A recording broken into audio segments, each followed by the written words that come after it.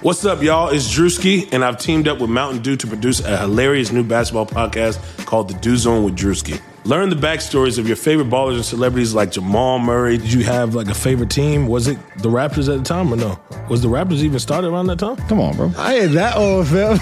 You talking like I'm 50. Taylor Rooks, Asia Wilson, and many more. You won't want to miss this. Listen to The Dew Zone with Drewski on Apple Podcasts, Spotify, and wherever you listen to podcasts. Dear Flamethrowers, it's Shireen. I would like to take a minute to dedicate episode 122 to Sharon Elizabeth Tomlinson, née Bigelow. She is the mother of a flamethrower and a very dear friend, Melissa Doldrin. Sharon passed away on August 31st, 2019. Sharon, your support of your community, helping to inspire and support incredible human beings, and your love of the Toronto Blue Jays are just a few of the many reasons you will be so missed. Rest in power.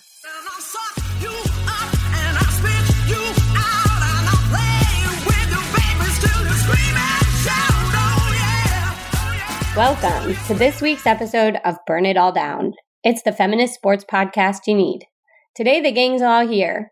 I'm Brenda Elsey, Associate Professor of History at Hofstra University, and I'm joined by Shireen Ahmed, freelance writer and sports activist in Toronto, Canada, and ideologue of the toxic femininity charge. The brilliant Dr. Amira Rose Davis, Assistant Professor of History and African American Studies at Penn State University. Jessica Luther, Baker, PhDer, and author of Unsportsmanlike Conduct, College Football and the Politics of Rape. She's in Austin, Texas. And the unsinkable, whip-smart Lindsay Gibbs, sports reporter at Think Progress in DC. Before we start, I'd like to thank our patrons for their generous support, and just to remind all of you that you can be a flamethrower too in our Patreon campaign. You pledge a certain amount monthly to become an official patron of the podcast, and in exchange, you get access to special rewards. Most recently, Amira and Jessica's amazing vlog, I guess you call them, video vlog thingy, which is amazing. But we are so grateful for your support and so happy that our flamethrowing family is growing. On this week's show, we're going to talk about the NFL, specifically the significance of player Ryan Russell coming out as bisexual. Jessica interviews Jessica Berman, the National Lacrosse League's new Deputy Commissioner and Executive Vice President of Business Affairs. They talk about Berman's path to becoming the highest female executive in a men's pro sports league, being a woman in a male-dominated industry, and what differentiates the National Lacrosse League from other professional leagues. And finally, we're going to have a round of What Are You Watching?, one of my favorite games on Burn It All Down. Before all that, we are going to remind our flamethrowers about our Nashville event. Jessica, can you give us an update? Yeah, so we're going to be in Nashville live on Monday, September 9th at 10 a.m. at the Music City Center. It's part of the YWCA of Nashville's Shift Conference. And then later that day, so Monday, September 9th at 5:30 p.m., we are going to do a meetup inside the Omni Hotel. There's a coffee shop called Bongo Java. The address is 250 Fifth Avenue South. And again, it's at 5:30 p.m. We hope to see some flamethrowers in Nashville. Awesome. What are you guys most excited about? Shireen, I bet there's something you're excited about. I am very excited about Bongo Javas because it's one of the oldest roasters in Nashville, and that's our meetup. So I take coffee very seriously, and I'm excited to meet flamethrowers. I cannot wait to cuddle with my co-host. I've missed y'all so much, and I have matching surprises again for everybody. And I've never been to Tennessee before, so I need a cowboy hat. I'm still working on that. So, because it's not cowboy hat season in Toronto. I don't know if it's ever cowboy hat season in Toronto. So I'm about to say, is there a season? No, but there can be. That's the week. Mid-February. Maybe. So I'm really excited, and I'm assuming it's going to be warmer because it's already cold here. And the conference, just to say, the conference looks really interesting. So I'm pretty excited to hear some of the speakers, and we've got it up all over our website, and we'll tweet it out again this week. So people should check it out. And if you're in the Nashville area, it'd be wonderful to see you. Okay, this week, Ryan Russell, a free agent in the NFL, came out as bisexual, and it was big news. Amira, can you lead us through a discussion here? Yeah, sure. So Ryan Russell has been in the NFL for about 3 years. He played college at Purdue. He played college ball at Purdue. He was drafted by the Cowboys in 2015. After that, he's kind of been a journeyman. He played for the Bucs for 2 years. And then, as Brenda said, he's currently in search of a team now. But he penned a very moving article about his sexuality in which he talks about from very early on trying to compartmentalize and shift parts of himself because he knew that he understood, he received the message that there was no place for kind of any idea of softness or whatever in football. And he equated his love for poetry and reading and his bisexuality as soft. And so the thing that I really, want to zone in on in, some of the words that he wrote, which were really powerful. He's a wonderful writer. He said, quote, "Growing up, I always felt as though my existence slipped between the cracks of two worlds." He talks about not identifying as like straight and hyper masculine and aggressive, and feeling like he had to hide that part of himself to pursue a career in the NFL. And in particular, the kind of words that really stuck out at me, he's talking about a blogger who had kind of pieced together the fact that he was seeing this guy. He was in the background of an Instagram video and called him up and basically said, be more careful, but I'll do a favor for you and I won't out you, essentially. And to this, he says, "Let that sink into your brain. Even though openly LGBTQ people are thriving in every area of public life, they're so invisible in pro sports that a gossip blogger is doing a favor for a bisexual football player by not disclosing that he happens to date men. Nobody should need a favor to live honestly. In nobody's world should being careful mean not being yourself. The career you choose shouldn't dictate the parts of yourself that you embrace." And it's that last line that I really want to kick off our discussion with today. The career you choose shouldn't dictate the parts of yourself that you embrace. And I think one of the things that is all over this piece is a feeling of the boundaries of football in particular being so hardened that it requires so much repression on the part of gay and bisexual or just different men, particularly Black men, that he talks about here. And that's kind of where I want to start the discussion. What were your reactions to the piece? Jessica? I thought it was beautiful. I mean, like you said, Amira, he's a phenomenal writer. I mean, it made me cry. Like, I was crying at my desk as I read through it. It's kind of wild at this point it was brave of him. I honestly don't know where his career will go from here. And I honestly think he's right. Like, this will probably jeopardize his ability to play in the NFL moving forward, which is a really sad testament of the NFL and that organization in general. Football culture in particular should be very ashamed that is true. But, I worry for him about his career because it does sound like he really wants to play football again. And I don't know. It's something to me that when I think about other like hyper masculine, even violent spaces that are more accepting, like that, it's been quite a while now that the U.S. military, there's a lot going on with transgender soldiers, but as far as, something like Don't Ask, Don't Tell, it's been a long time since they put that to bed.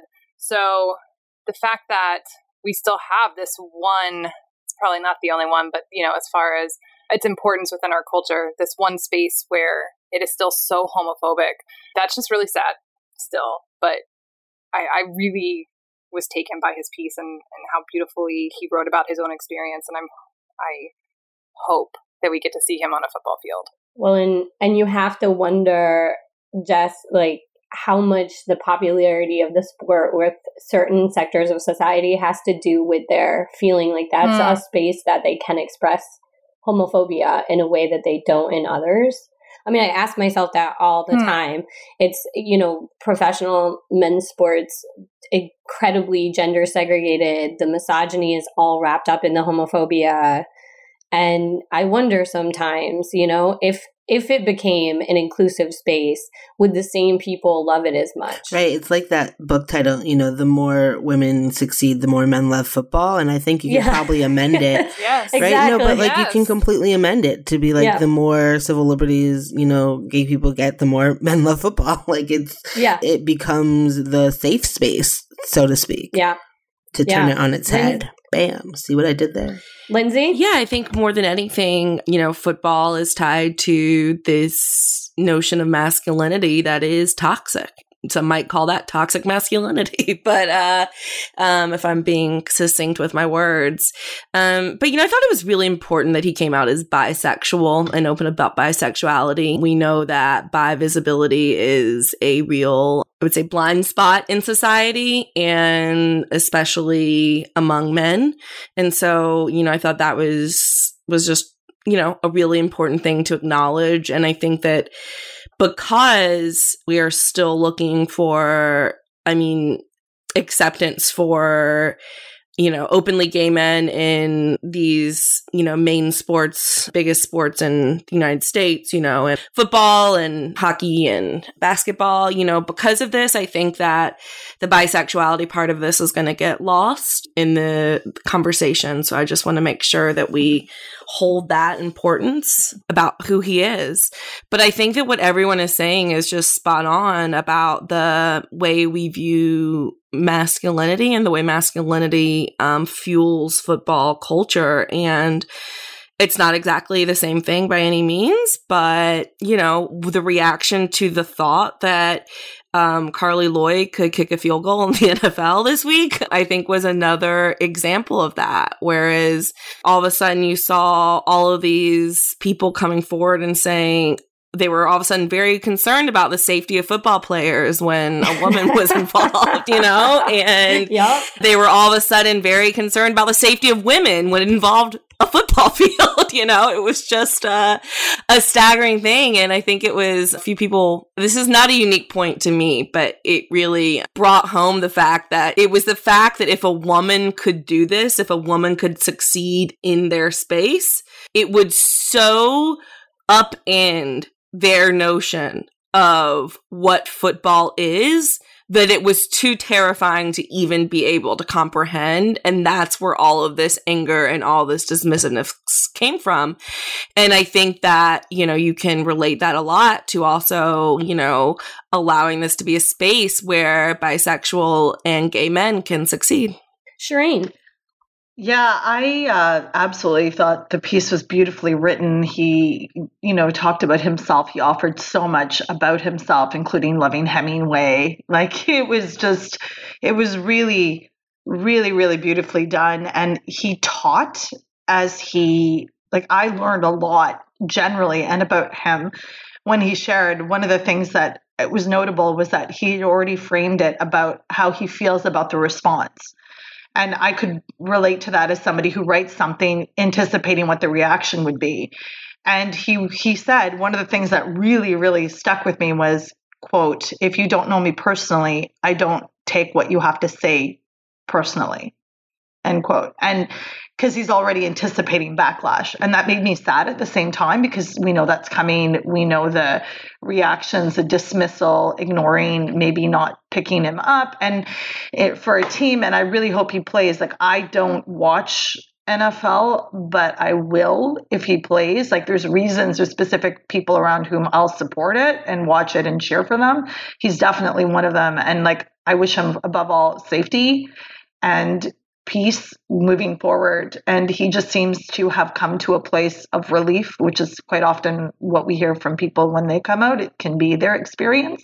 So I just, I'm rooting for him, and I hope that he goes somewhere that fosters and encourages his growth, because just what a beautiful, beautiful young man. Next up, Jessica interviews Jessica Berman, the National Lacrosse League's new Deputy Commissioner and Executive Vice President of Business Affairs. Hello, flamethrowers. Jessica here, and I'm joined today by another Jessica, Jessica Berman. Earlier this week, the National Lacrosse League announced that Berman will be their new Deputy Commissioner and Executive Vice President of Business Affairs. She's leaving the National Hockey League, where she's been for the last 13 years, to take this position with the NLL. And with this new position, Berman becomes the first woman to hold the title of Deputy Commissioner at any professional sports league in North America. She starts her new job on September 9th. Welcome to Burn It All Down, Jessica. Thanks for having me, Jessica. So I would like to start at your beginning. How did you get into sports administration, and what about it appealed to you? I decided I wanted to work in sports from the time I was in high school. I grew up in what I would consider being an athlete as a dancer, and worked with the teams in my high school, including as a manager of the team, and attended a lot of games as a fan, and really fell in love with the concept that sports is one of the few social constructs that really bring people together from different backgrounds. And I decided in that moment that I wanted to work for my career in professional sports, because I was really inspired by what I observed as a fan and working closely with the teams in my high school. How did you get into sports administration? I went to the University of Michigan, which of course is known for its athletics and the athletic department, and sought out internship being a manager for the Michigan hockey team, Michigan football team, and Michigan baseball team. And my role working for those teams was really to work with the players, to prepare them for interviews and media, to do game notes and keep statistics, and really anything that the coaches or management at the university needed to help the teams to promote the game and the players. And began to seek out internships in the sport, and worked in sports journalism, sports broadcasting, did some color commentating and writing for newspapers. I really tried out kind of all different aspects of the industry, including working for a sports agent during college. And really, by process of elimination, decided that I wanted to go to law school and work on management side in labor relations. And so I went to Fordham Law School and joined Proskauer Rose, where I had the good fortune of representing and working with all of the professional leagues who retain Proskauer as outside counsel, and worked closely on collective bargaining and all of the labor relations matters that the leagues were dealing with. Wow, that's fascinating. I wanted to ask about being a woman and an executive in men's sports. What has your experience been like as a woman in this position? For the most part, I have come across men who have been supportive of me and my career. And really from day one, I come from a background of professionals in my family who really take work really seriously. Both my parents are still working at ages 82 and 72 full time. And I was sort of indoctrinated in me really early that you have to always put your best foot forward, and you'll always hopefully be judged on your work product. And I think it's been the rare exception that I haven't experienced that, and really been fortunate to, I think, grow up in a generation where there's a pivot happening in terms of women really getting opportunities and being celebrated for not just having the position, but being able to contribute a diverse perspective. And so because that timing has worked out, I've been able to really capitalize on that for my career benefit. And all of the hard work that I've done has really been able to come to fruition.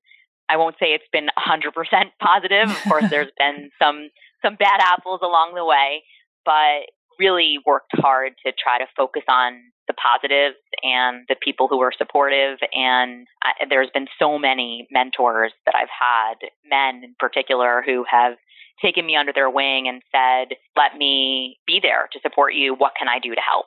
And so I feel really fortunate that I've gotten to this point in my career to have this opportunity.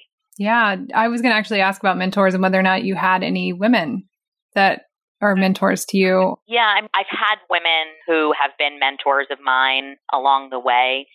A couple of people come to mind. One partner at Proskauer, whose name's Kathleen McKenna, who really looked out for me as a woman. I remember when I came to her and said that I was leaving Proskauer and ultimately joining the NHL. And of course, she understood my aspirations to work in sports. And so she was supportive, but really wanted me to be part of the next generation of lawyers who were kind of breaking the glass ceiling for women partners at law firm, which is another industry that women are really underrepresented.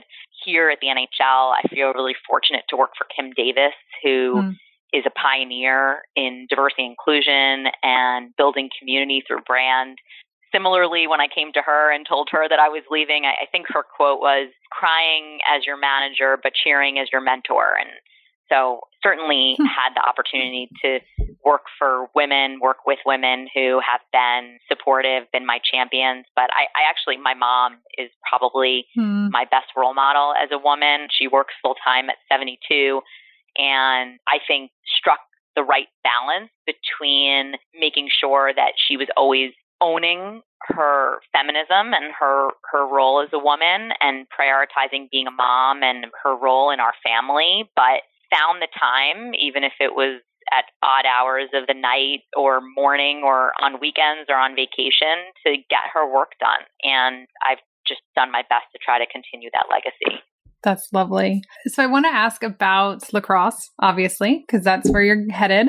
How much did you know about the National Lacrosse League before becoming interested in the position? Are you learning about lacrosse at the same time that you're learning about the NLL, or is this something that you already knew about? So because in the last 4 years, my role at the NHL has changed, and I went from being a lawyer and deputy general counsel to focusing on the next generation of fans and cause and youth sports. And so in that capacity in the last 4 years, have really been interested in lacrosse as a sport more from the perspective of understanding why it is one of the few team sports that has debunked the trend of decline in youth sports participation in the U.S. And so I've observed it really as an outsider because a lot of the initiatives that I've been working on have been focused on growing the game of hockey at the youth level and creating an emotional connection to our game in hockey and observing the movement and the traction that lacrosse has received from communities across North America. So I would say that's the level of familiarity that I've had with the sport itself. And so when Nick, the commissioner of the National Lacrosse League, and I were introduced, I had a pretty, I would say, superficial level of understanding of lacrosse, but I'm going all in this year. So I'm going to have a steep learning curve and hope to be immersed very soon. I feel like probably a lot of people listening maybe have never even heard of the National Lacrosse League. And I know that there are other professional lacrosse leagues like Major League Lacrosse and Premier Lacrosse League, but NLL is different than those two, correct? Can you explain what the NLL is?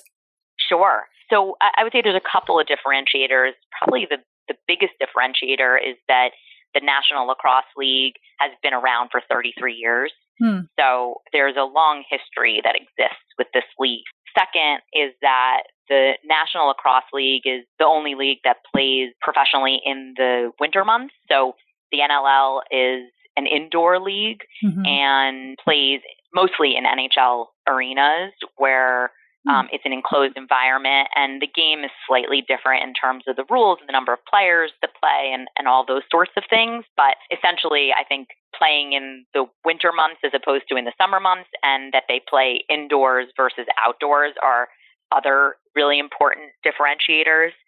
And so when I was doing my research on this league and the flurry of activity that exists today with lacrosse, that all of this extra attention on the sport itself from a professional perspective is a good thing for all of us right now, because it demonstrates the fact that the sport has interest and room to grow and that there's a marketplace for it. And so I suspect that the NLL, which will open its season in December, will pick up some of the lift from this summer where the MLL and the PLL have been playing outdoors these past couple of months. Are there players who do both indoor and outdoor? There are. Okay. That's interesting. I didn't even realize until I was doing my research to interview you that there was indoor lacrosse. What is your position going to be as Deputy Commissioner and Executive Vice President of Business Affairs? Like, what will your job entail? number one, I'll be supporting Nick and everything that he's focused on from a growth perspective. Some of his key areas of focus are expansion and expanding the footprint of the league across North America. We have 2 new teams coming into the league this coming season for the 19-20 season, up from 11 to 13. And I know that he's really focused on identifying new markets and new owners. So that's kind of one area of focus. Another area of focus for sure will be from a media perspective, and we'll be continuing to build our relationship with Turner and BR Live. And so we'll build on that foundation to grow the visibility of the game. But I think kind of 2 areas that in my background that are unique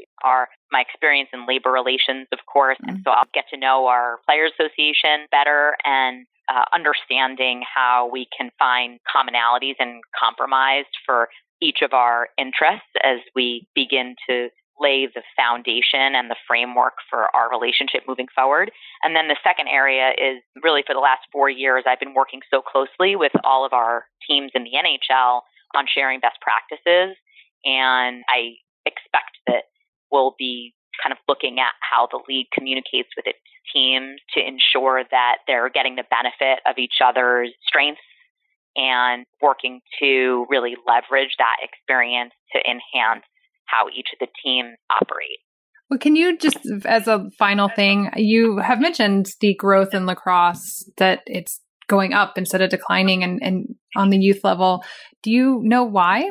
Well, I think that there's a couple of reasons that are speculated. So I'm not sure that any of this is based in hard data or research, but from what I've been told, because actually hockey is another sport that's been growing in recent years. I think there's an interest in the fast pace of the game.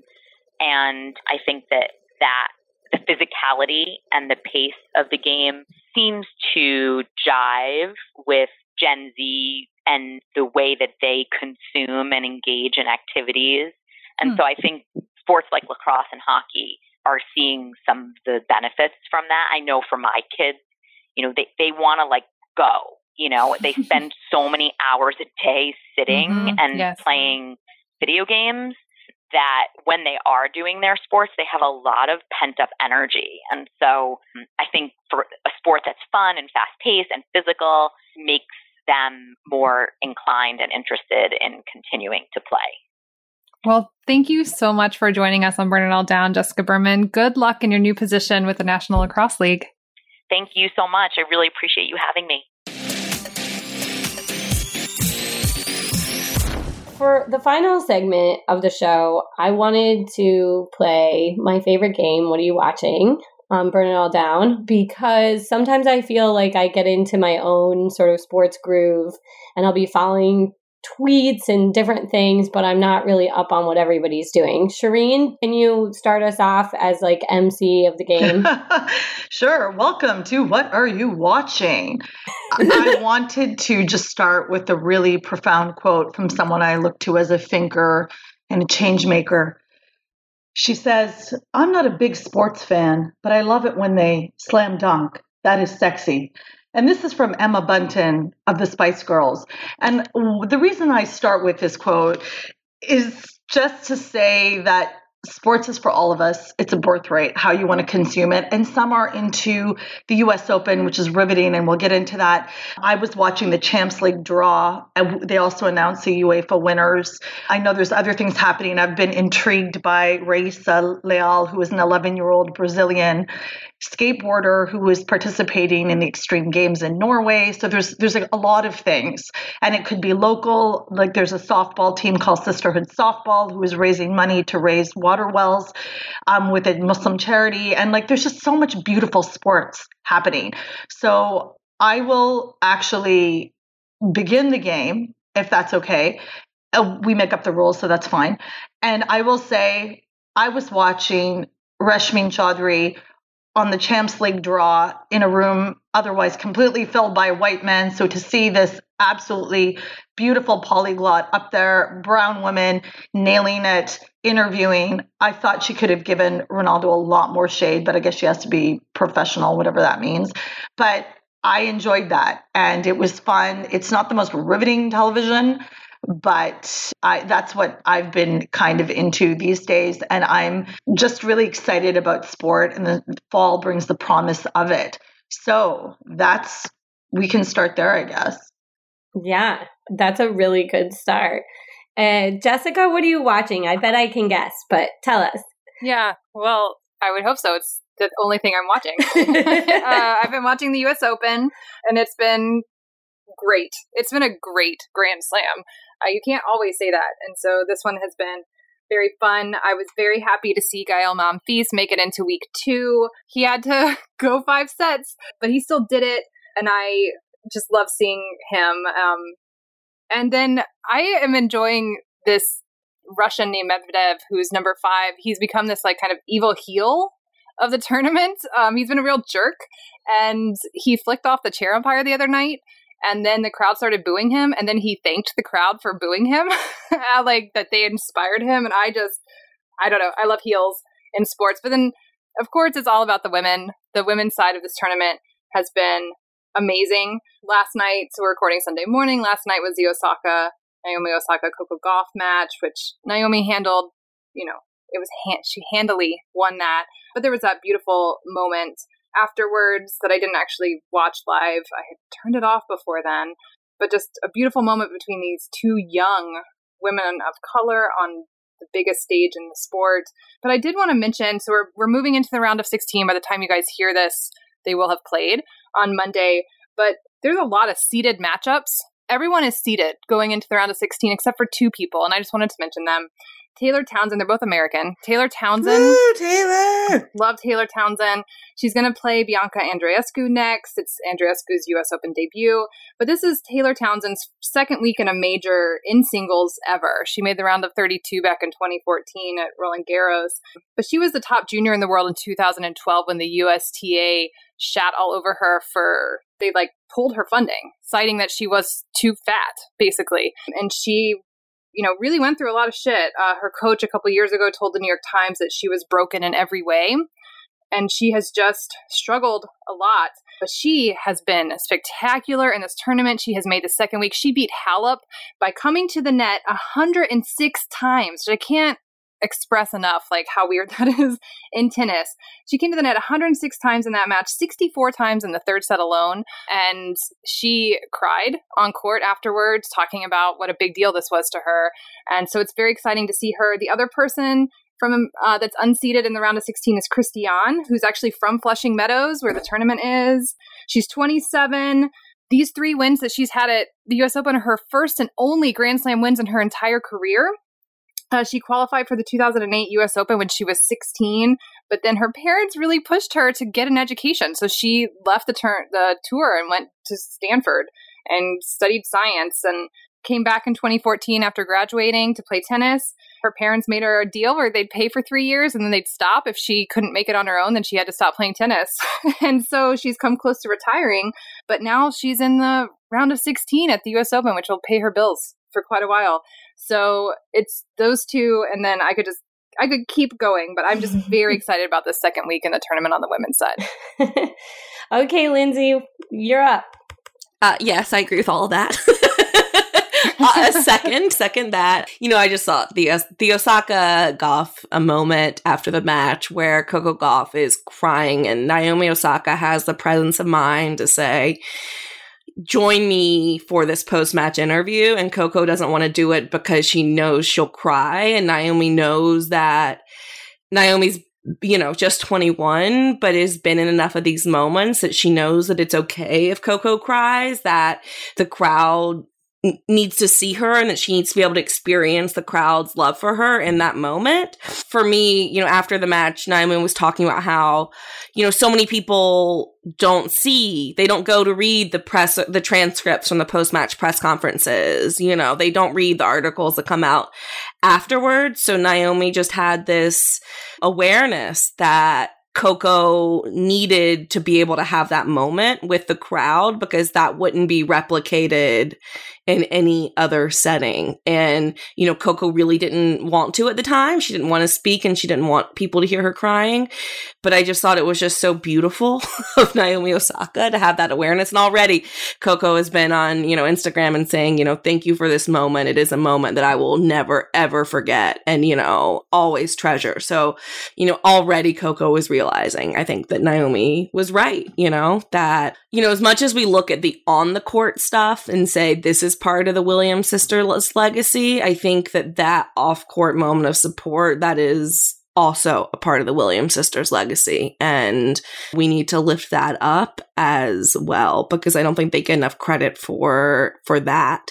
I've also been watching a lot of WNBA, which I know will not surprise anyone. There was another great moment just on Saturday night, which once again is the night before we're recording this. The Las Vegas Aces and the Los Angeles Sparks were playing, and at the Kelsey Plum, who was the number 1 overall pick in the 2018 draft or 2017 draft, I think, and, you know, has struggled a little bit in the past few years. She went off for 20 points in the fourth quarter, and the Aces came from behind to get this really important win. And she was crying in the post-match interview on court, and Asia Wilson, her teammate, was comforting her and just so excited for her to have this moment. And it was just another moment where it was just women cheering on women and their accomplishments, you know? And I know it's a little bit different in a team sport because it's a little bit more expected, but it was still just beautiful. And I think it's just so easy for us to forget, like, how hard these players work, you know, how hard, even though we haven't been seeing a Taylor Townsend, how hard she's been working behind the scenes. Even though Kelsey Plum hasn't been making the shots, that doesn't mean she hasn't been putting in the work every day and feeling that pressure, because the expectation was that Kelsey Plum would have these games on a daily basis. The expectation was Taylor Townsend would be in the second week of the US Open on a regular basis. So I think that those two moments, both of those interviews, and they happened within a few hours ago, are going to really stick with me for a long time. Women's sports are just better, as yeah. Jen Doyle always says. Jennifer Doyle, friend of the show, always says women's sports are more. And it does feel like that lately. Amira, what you been watching? Yeah, I want to go back to the US Open. I am so moved by watching these Black women on the court on the weekend that they finally unveil a statue of Althea Gibson. I barely have words to talk about how moving it is for me.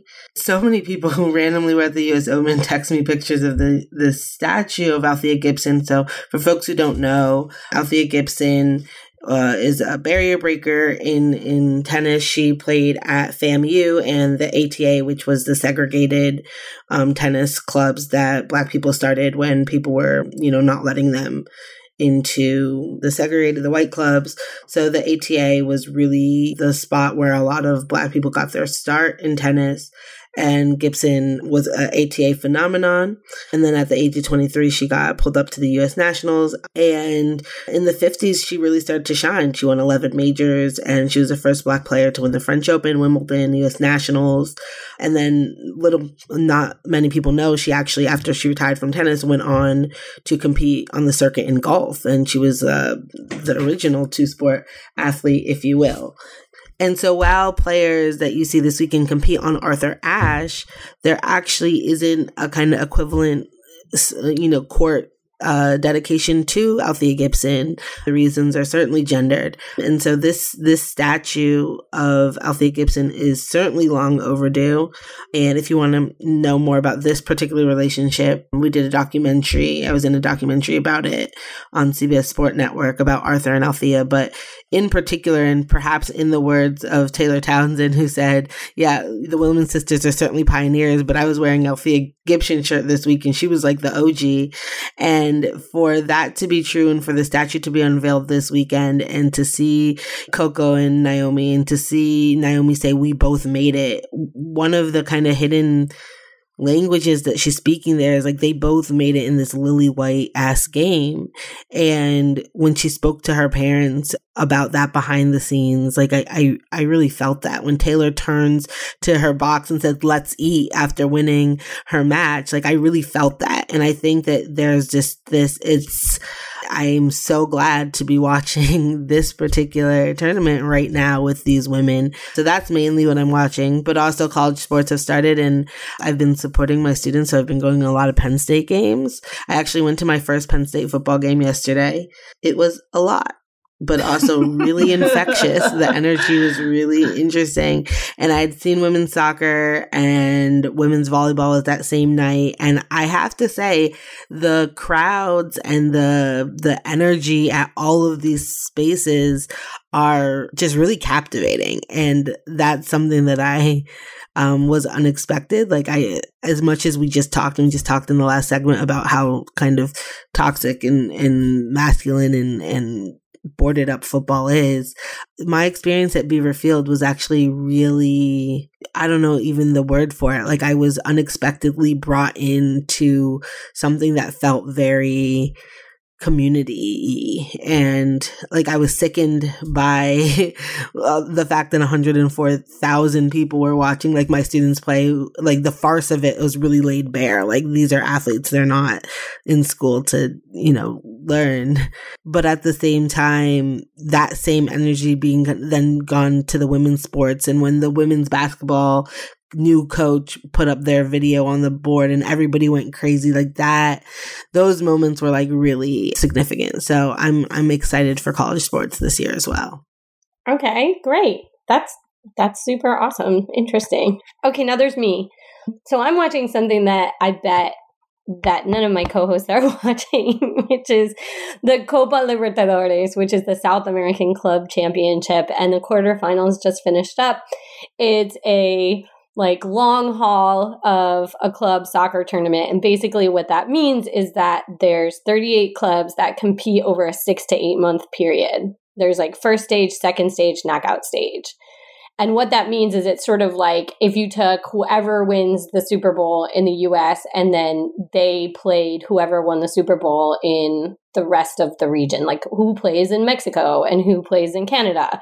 So it's actually, sorry to say, but way cooler than just a national sport, in my opinion, because it's like watching your team, like let's say it was Amira watching the Patriots playing, whatever equivalent that is in another country. And it's really awesome. And there's 2 legs. So you play, because the fans make such a difference in the opinion of the players in the game, because they're so passionate and they're so all over it. They have to have 2 legs. So one at one's home stadium and the other at the other club's home stadium.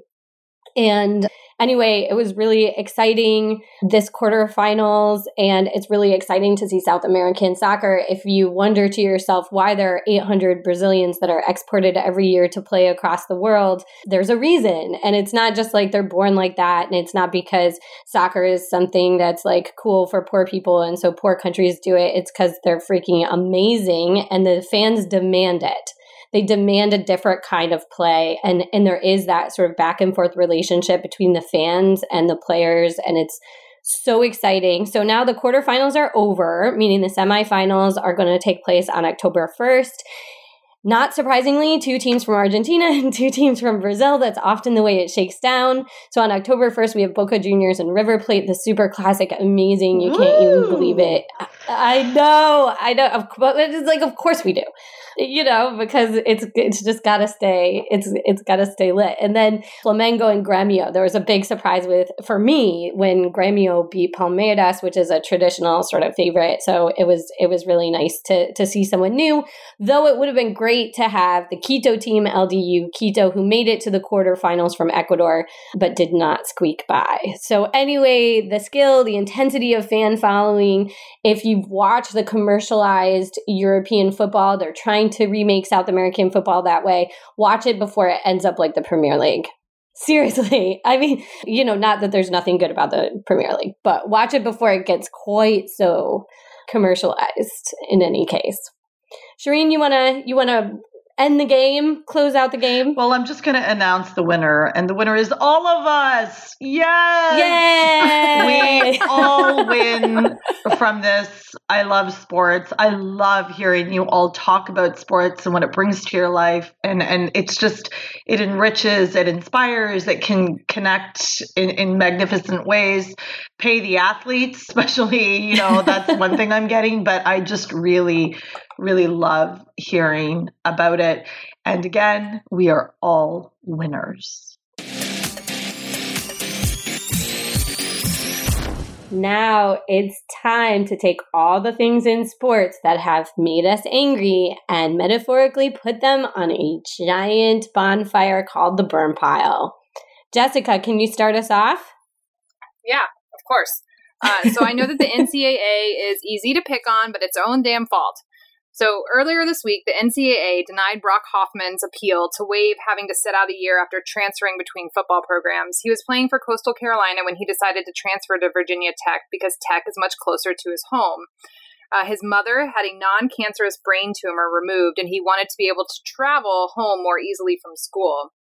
The NCAA denied his waiver in April, and he appealed.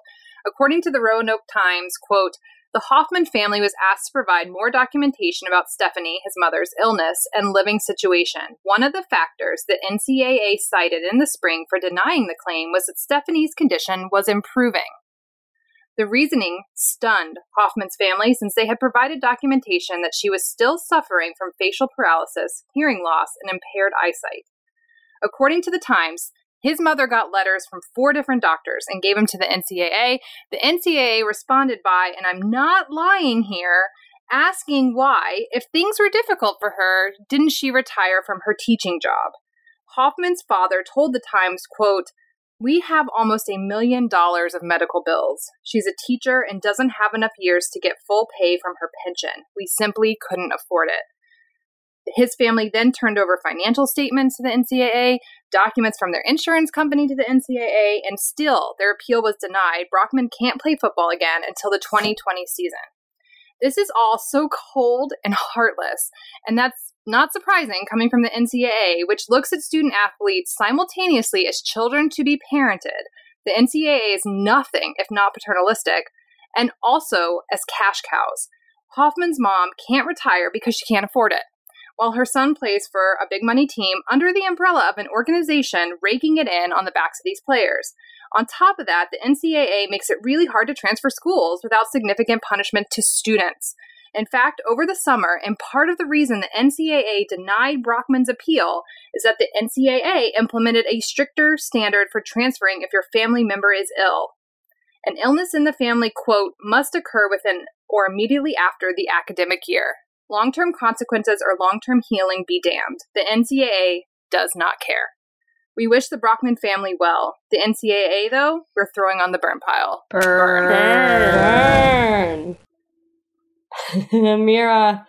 This week, I had no shortage of things to burn. And so, one, apropos of our earlier conversation about Ryan Russell, Larry Johnson took to Twitter with his stupid thoughts to rail against the, quote, effeminate agenda going on amongst the NBA and NFL elite, in which he ascertains that there's high-ranking Masons and handlers trying to indoctrinate the heterosexual sports world to go after the buying power of the LGBTQ community, which he gets right. like he's up on the acronyms, is my point. And then the NBA, it's interesting because he's like this kind of black conspiracy theorist where like hits like points that are like completely assailable, but like then goes left. So for instance, the NBA is getting soft because everyone's a 3-point shooter and they have a Vogue fashion show now walking to the locker room. In the NFL, obviously Michael Sam was planned. I don't know who by who, but planned by the Masons apparently. And then that commercial of the people who retired and started a cupcake business, he's not happy about that. And then he says October is LGBTQ History Month, and they wear pink that month. They want you to think it's breast cancer, but they show you that they don't care much about women. Look at the treatment of domestic violence issues. And this is where I'm like, yes, but also not your conclusion. So anyways, I really did want to burn that. And I also really wanted to freaking burn the Howard Maryland game that was 79-0 and really revealed this kind of what happens when you pay, Howard made $300,000 off of taking that beat down, which is great for school officials who pad their pockets with it. But I really don't think it's worth the humiliation of the boys on the field. But really, both of those things are worthy of burning. But can I tell you what's like actually making me mad right now is that LeBron James took out a freaking trademark on Taco Tuesday. What? Burn. What? He took out a trademark on Taco Tuesday, like he invented the motherfucking phrase. And if you look at the trademark filing, it's so that they can have a Taco Tuesday podcast. Because what we need is more men talking on podcasts. That's what I want to burn, quite honestly. Just burn it all. Burn it all down. Yes, burn it. Burn it. Burn. It's already on fire, y'all. All right, Lindsay. All right. Well, since Amir did too, I just want to add that, or 3 or whatever. I need to add that after that 79-0 beatdown, Sports Illustrated tweeted that they said Maryland beat Howard 79-0, and 79 was the number that Jordan McNair wore, and he died last year. Jordan McNair is a football player that for Maryland that only died because of Maryland's the incompetence of Maryland football coaches and trainers for not recognizing heat stroke. That's not a sentimental moment. Right. Like, what even is that tweet? It makes no sense. Football actually killed him. Like, he didn't die from cancer or something off the football field. He died from football, so football doesn't get to be the tribute for him. Okay.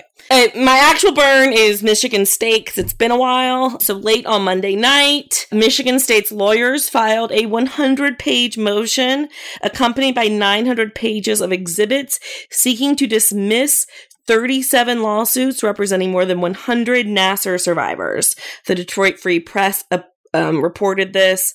The motion argued that while Nassar deserves to be punished for his crimes, Michigan State is not in any way liable.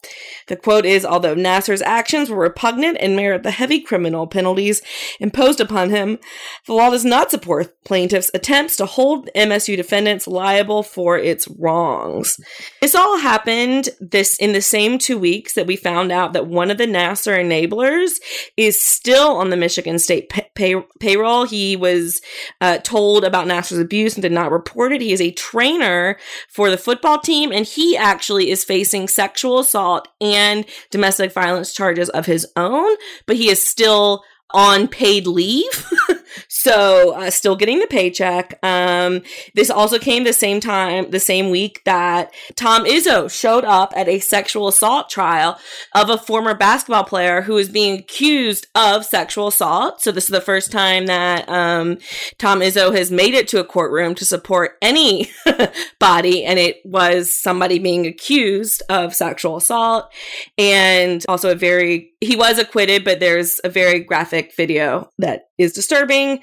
But also this week, a lawsuit got to go forward for a woman who is suing Michigan State for not taking seriously her claims that basketball players had assaulted her. And the judge dismissed Michigan State's motion to dismiss. And so that case can go forward because the judge is saying there's a lot of evidence that supports the fact that it's plausible that Michigan State treated sexual assault by athletes very, very differently than it did in other instances. So Michigan State, we haven't talked about you for a while, but we needed to bring you back onto the burn pile. Burn. Shireen.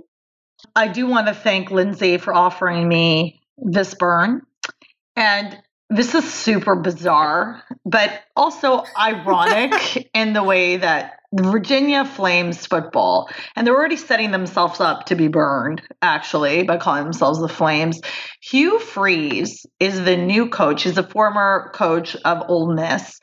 He was debuting his coaching career with Liberty from a hospital bed. He was hospitalized for a herniated disc but decided that that clipboard and that power was too much for him to let go of to one of the many other staff members. So he was going to coach from a hospital bed. We understand, the willingness to be with your team, but when you're lying in a hospital bed, immovable, I think people will understand that maybe you should pass the mic, pass the clipboard just for that. They ended up losing to Syracuse Orange 24-0. And I just think this idea of holding so tightly to this kind of power is dangerous. It's weird, and it's not necessary. I don't understand, and I don't want to understand, but I had a pretty good week. And in all the dumbfounding things, I'm just baffled by this whole thing. Coaching takes a lot of emotional, psychological, and physical stress. So you know what, Coach Freeze? Focus on your hospitalization and recovery. Let those, and I say this as someone with no NCAA football coaching experience, admittedly, but I do also want to say that, I'm kind of really close to my back. And if I was hospitalized, and I would give my back that attention that it needs. I also would love to have a conversation with the doctors who permitted this, because I don't know. Anyways, I want to burn all of that incessant, ridiculous desire to keep clutching, and his, sideline interviews, I guess bedside line interviews were even more weird for me. And I just remember being like, what is happening? So, and it's Liberty. It's not like it's Alabama. I'm so baffled, but it's Liberty freaking University. They're not. They wheeled the hospital bed into the coach's booth. And in addition, I'm not even familiar with this team, so when I Googled Liberty to find out more, it just kept giving me the WNBA, which is the only happy side of this whole thing.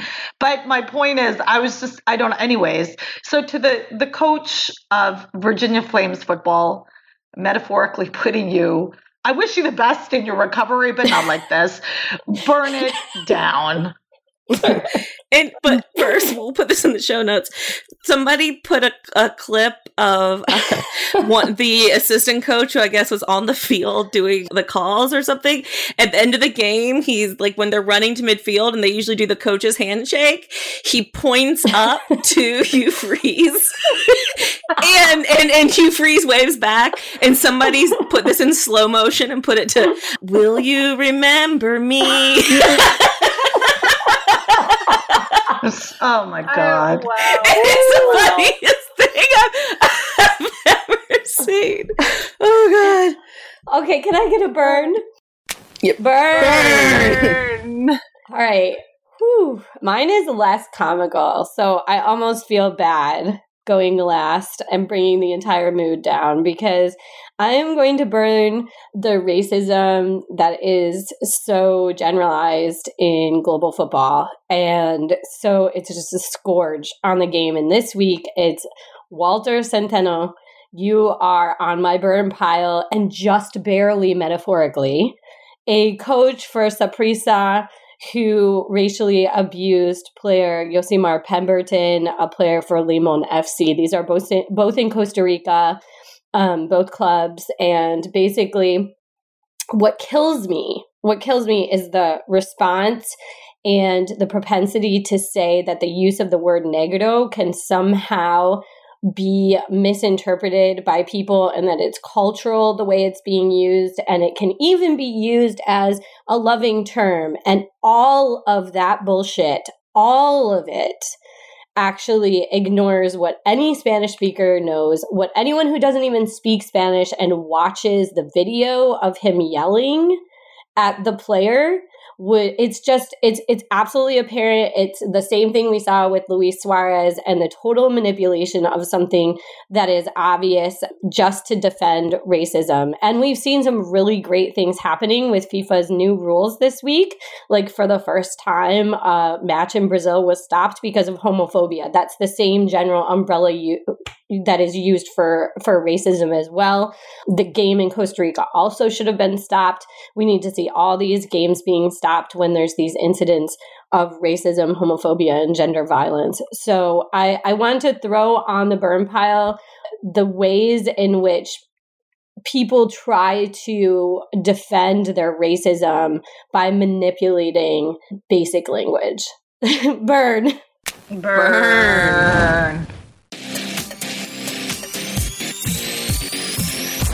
Okay, after all that burning, it's time to celebrate some amazing accomplishments with our Badass Woman of the Week segment. Before we do, we'd like to acknowledge 2 painful moments in sports this week. Bayad's thoughts and sympathies are with the family of Luis Enrique, former coach of Barcelona, whose 9-year-old daughter lost her battle with cancer this week. Rest in power, Zanita.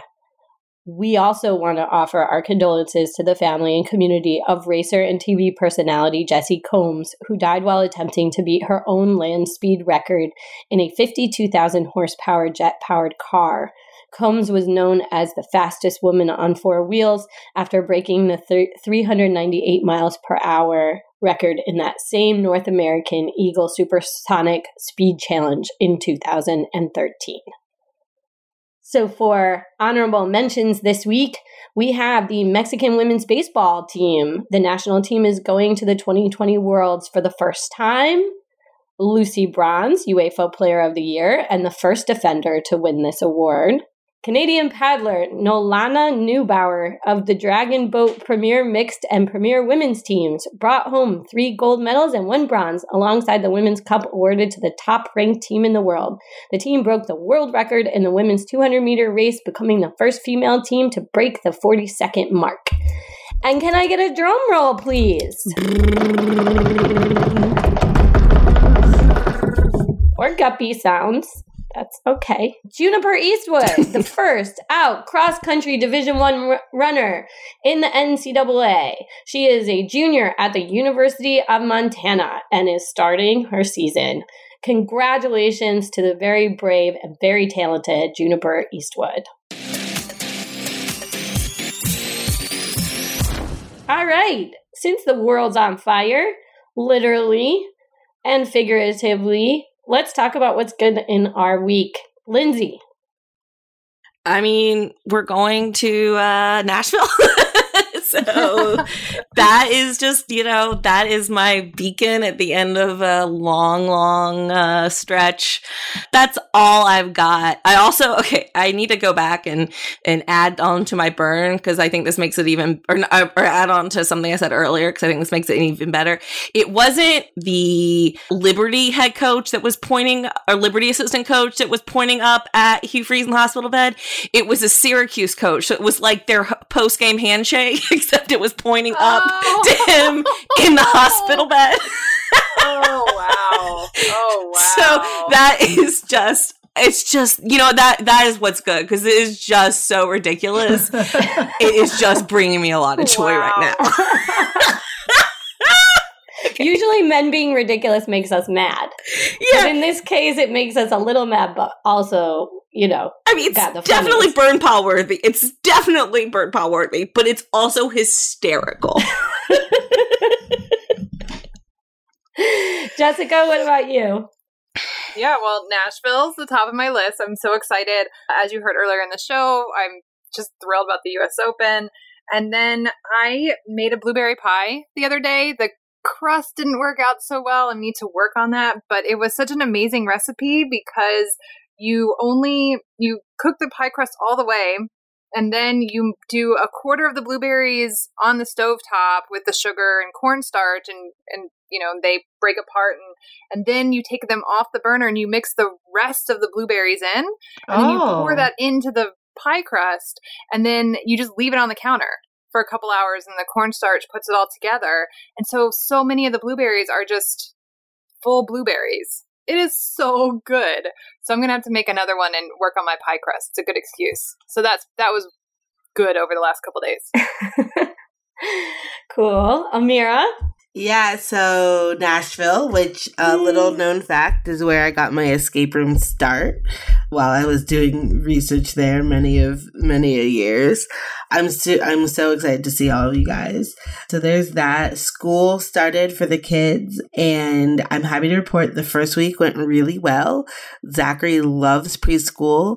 Jackson is thriving in first grade, which is a plot twist we did not see coming. And I just have to say. And Mari loves middle school. I'm whispering in case she hears me, because then she'll, of course, say it's not cool.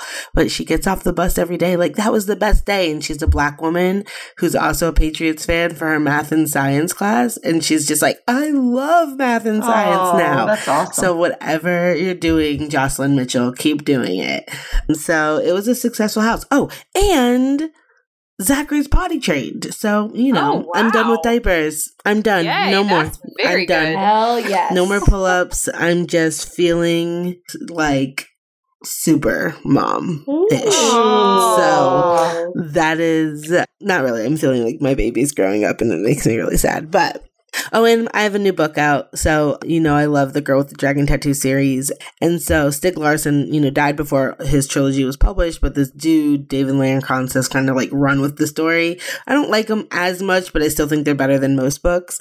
And also I love the protagonists who are still the same. So that came out Tuesday. So I'm mostly just like laying around listening to my book and pretending I can speak Swedish. So that's what's good. I went all over Stockholm pretending I spoke Swedish. It was hilarious. It turns out the Midwestern hey is very useful.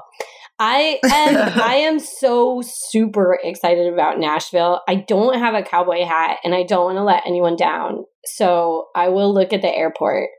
I promise, if that's something people feel is important. I'm so excited to see all of you. Also, back to school is it's mixed bag, but it is a good bag. I love going school supply shopping. I hate going clothes shopping, but I love going school supply shopping. And this year, because they're all in higher grades, it's like more and more and more intense and expensive, but it's also awesome. So this is so funny. Okay, my kids got some really amazing binders, but I do love school supply shopping. Shireen? I have a couple things. First and foremost, Nashville. I'm really excited, like I said, to see my co-hosts. I love my co-hosts very much. I am really excited about back to school. In Canada, we start after Labor Day. So my kid's first day will be on Tuesday. I did want to say this because I forgot. Last week, Jihad got her driver's license. And this is really important because then I don't have to haul ass to take her to soccer all the time. And it's great. It's liberating, but it's also really like, I wasn't even ready. She got her license. And then that night she's like, okay, I'm taking the car and going to practice. And I wasn't emotionally ready for that because how old is she? 17. For 12 years, I've been shuttling her and then reminding her that I've been shuttling her to practice to give her that guilt. But now I can't do that anymore. So I'm sort of like, whoa, what do I threaten you with? That I do this for you and you don't care? Like, it's just, I don't know what to do. You'll find something, Shireen. I know. Thank you. The other thing that I've been doing is I've been binge watching Brooklyn Nine-Nine in preparation for the conference because Terry Crews is actually the keynote speaker. And I hadn't committed to watching the show, and I'm absolutely loving this. My eldest son, Saif, was like, Mama, you need to watch the show. You're like, Gina, you really need to watch the show. But I didn't know that I would love it this much because y'all know that I'm very committed to Law and Order, and I didn't want Law and Order to feel like I was cheating. And then Andre Braugher used to be in Homicide: Life on the Street, which had crossovers, and then it's all coming together. So Dick Wolf, I still respect your show. You know I'm your fan, but this is hilarious. Like I'm having so much fun with this show. So I'm laughing a lot. So thank you to whoever's Netflix account I'm using.